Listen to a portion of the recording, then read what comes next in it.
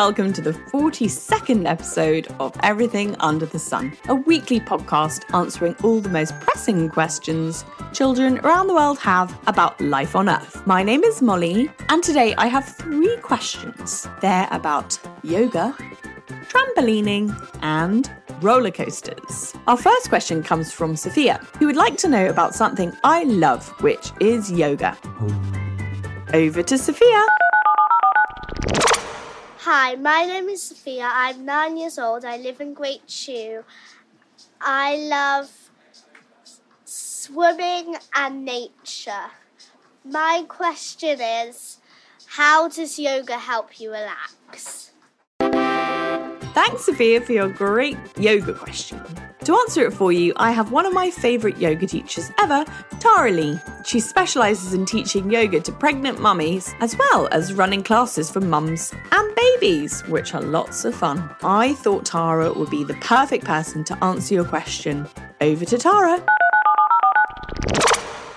Hi, Sophia. Thank you for your great question. I am Tara Lee and I teach yoga. Yoga can help us feel calmer, more relaxed, and also happier.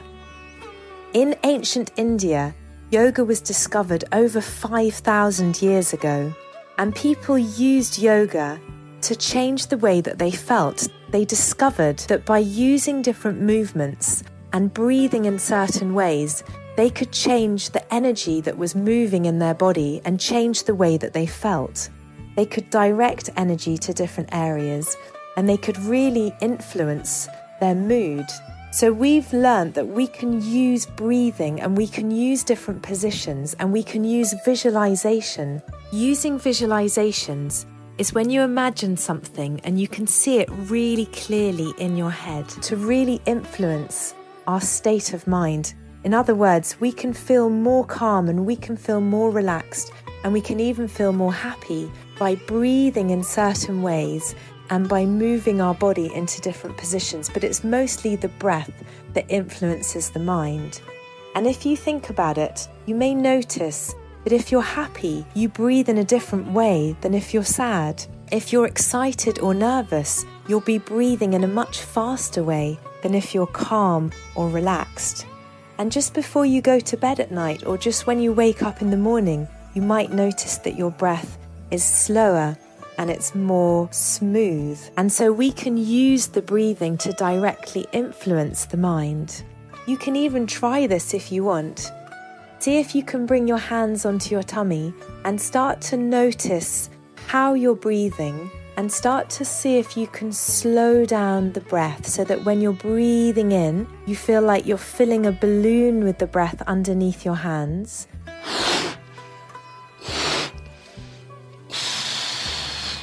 And as you breathe out, it's like you're deflating a balloon.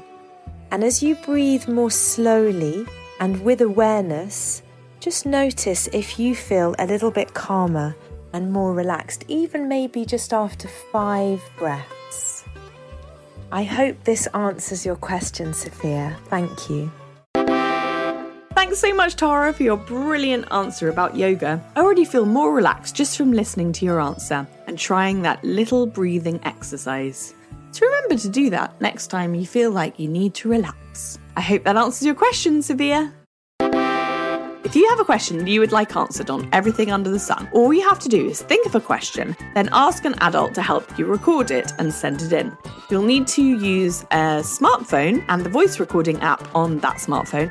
Just open the voice recorder, then say your name, your age, a bit about yourself, and ask me your question. Then send it in to me at my email, molly@everythingunderthesun.co.uk. Now, as well as making me feel relaxed, I also find yoga gives me lots of energy, and after doing a class, I'm ready to go. So now for a question about something bouncy. Trampolines! Hi, my name's Isabella and I'm 8. I love my dog and jumping really high. My question is, how do springs on a trampoline help you jump so high?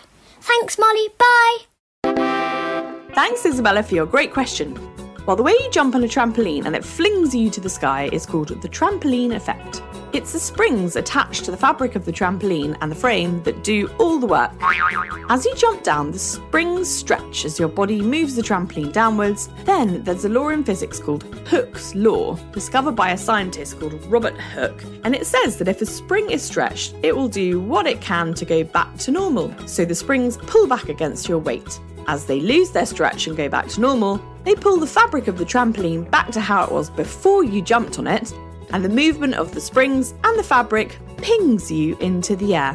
If you jump higher, you'll land more heavily and stretch the springs more, and then be flung higher into the air as the springs go back to normal again, and the fabric you jumped on goes back to normal again too. Trampolines, as an idea, have been around for thousands of years. We know the Inuit people have a game where they throw children into the air by holding onto walrus skin. So groups of people hold a walrus skin and throw little children into the air, which they love. This could easily have been done with blankets and other places as well. It's kind of a sort of trampolining. But the trampolines that we use now were invented by someone called George Nissen when he was just 16.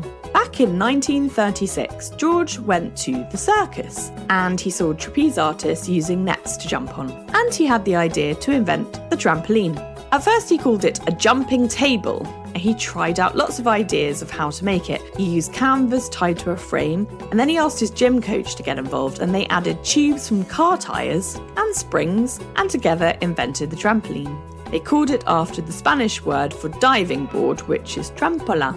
At first it was just used by gymnasts, but it got popular when George started going around to schools to show children at school assemblies how much fun trampolining could be.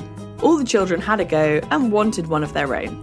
So George and his gym coach started making them in 1942, and now children all over the world love bouncing on them. Did you know that astronauts have used trampolines for training? And it became an Olympic sport at the Sydney Games in 2000. George Nissen, the inventor of trampolines, lived into his 90s and did handstands every day.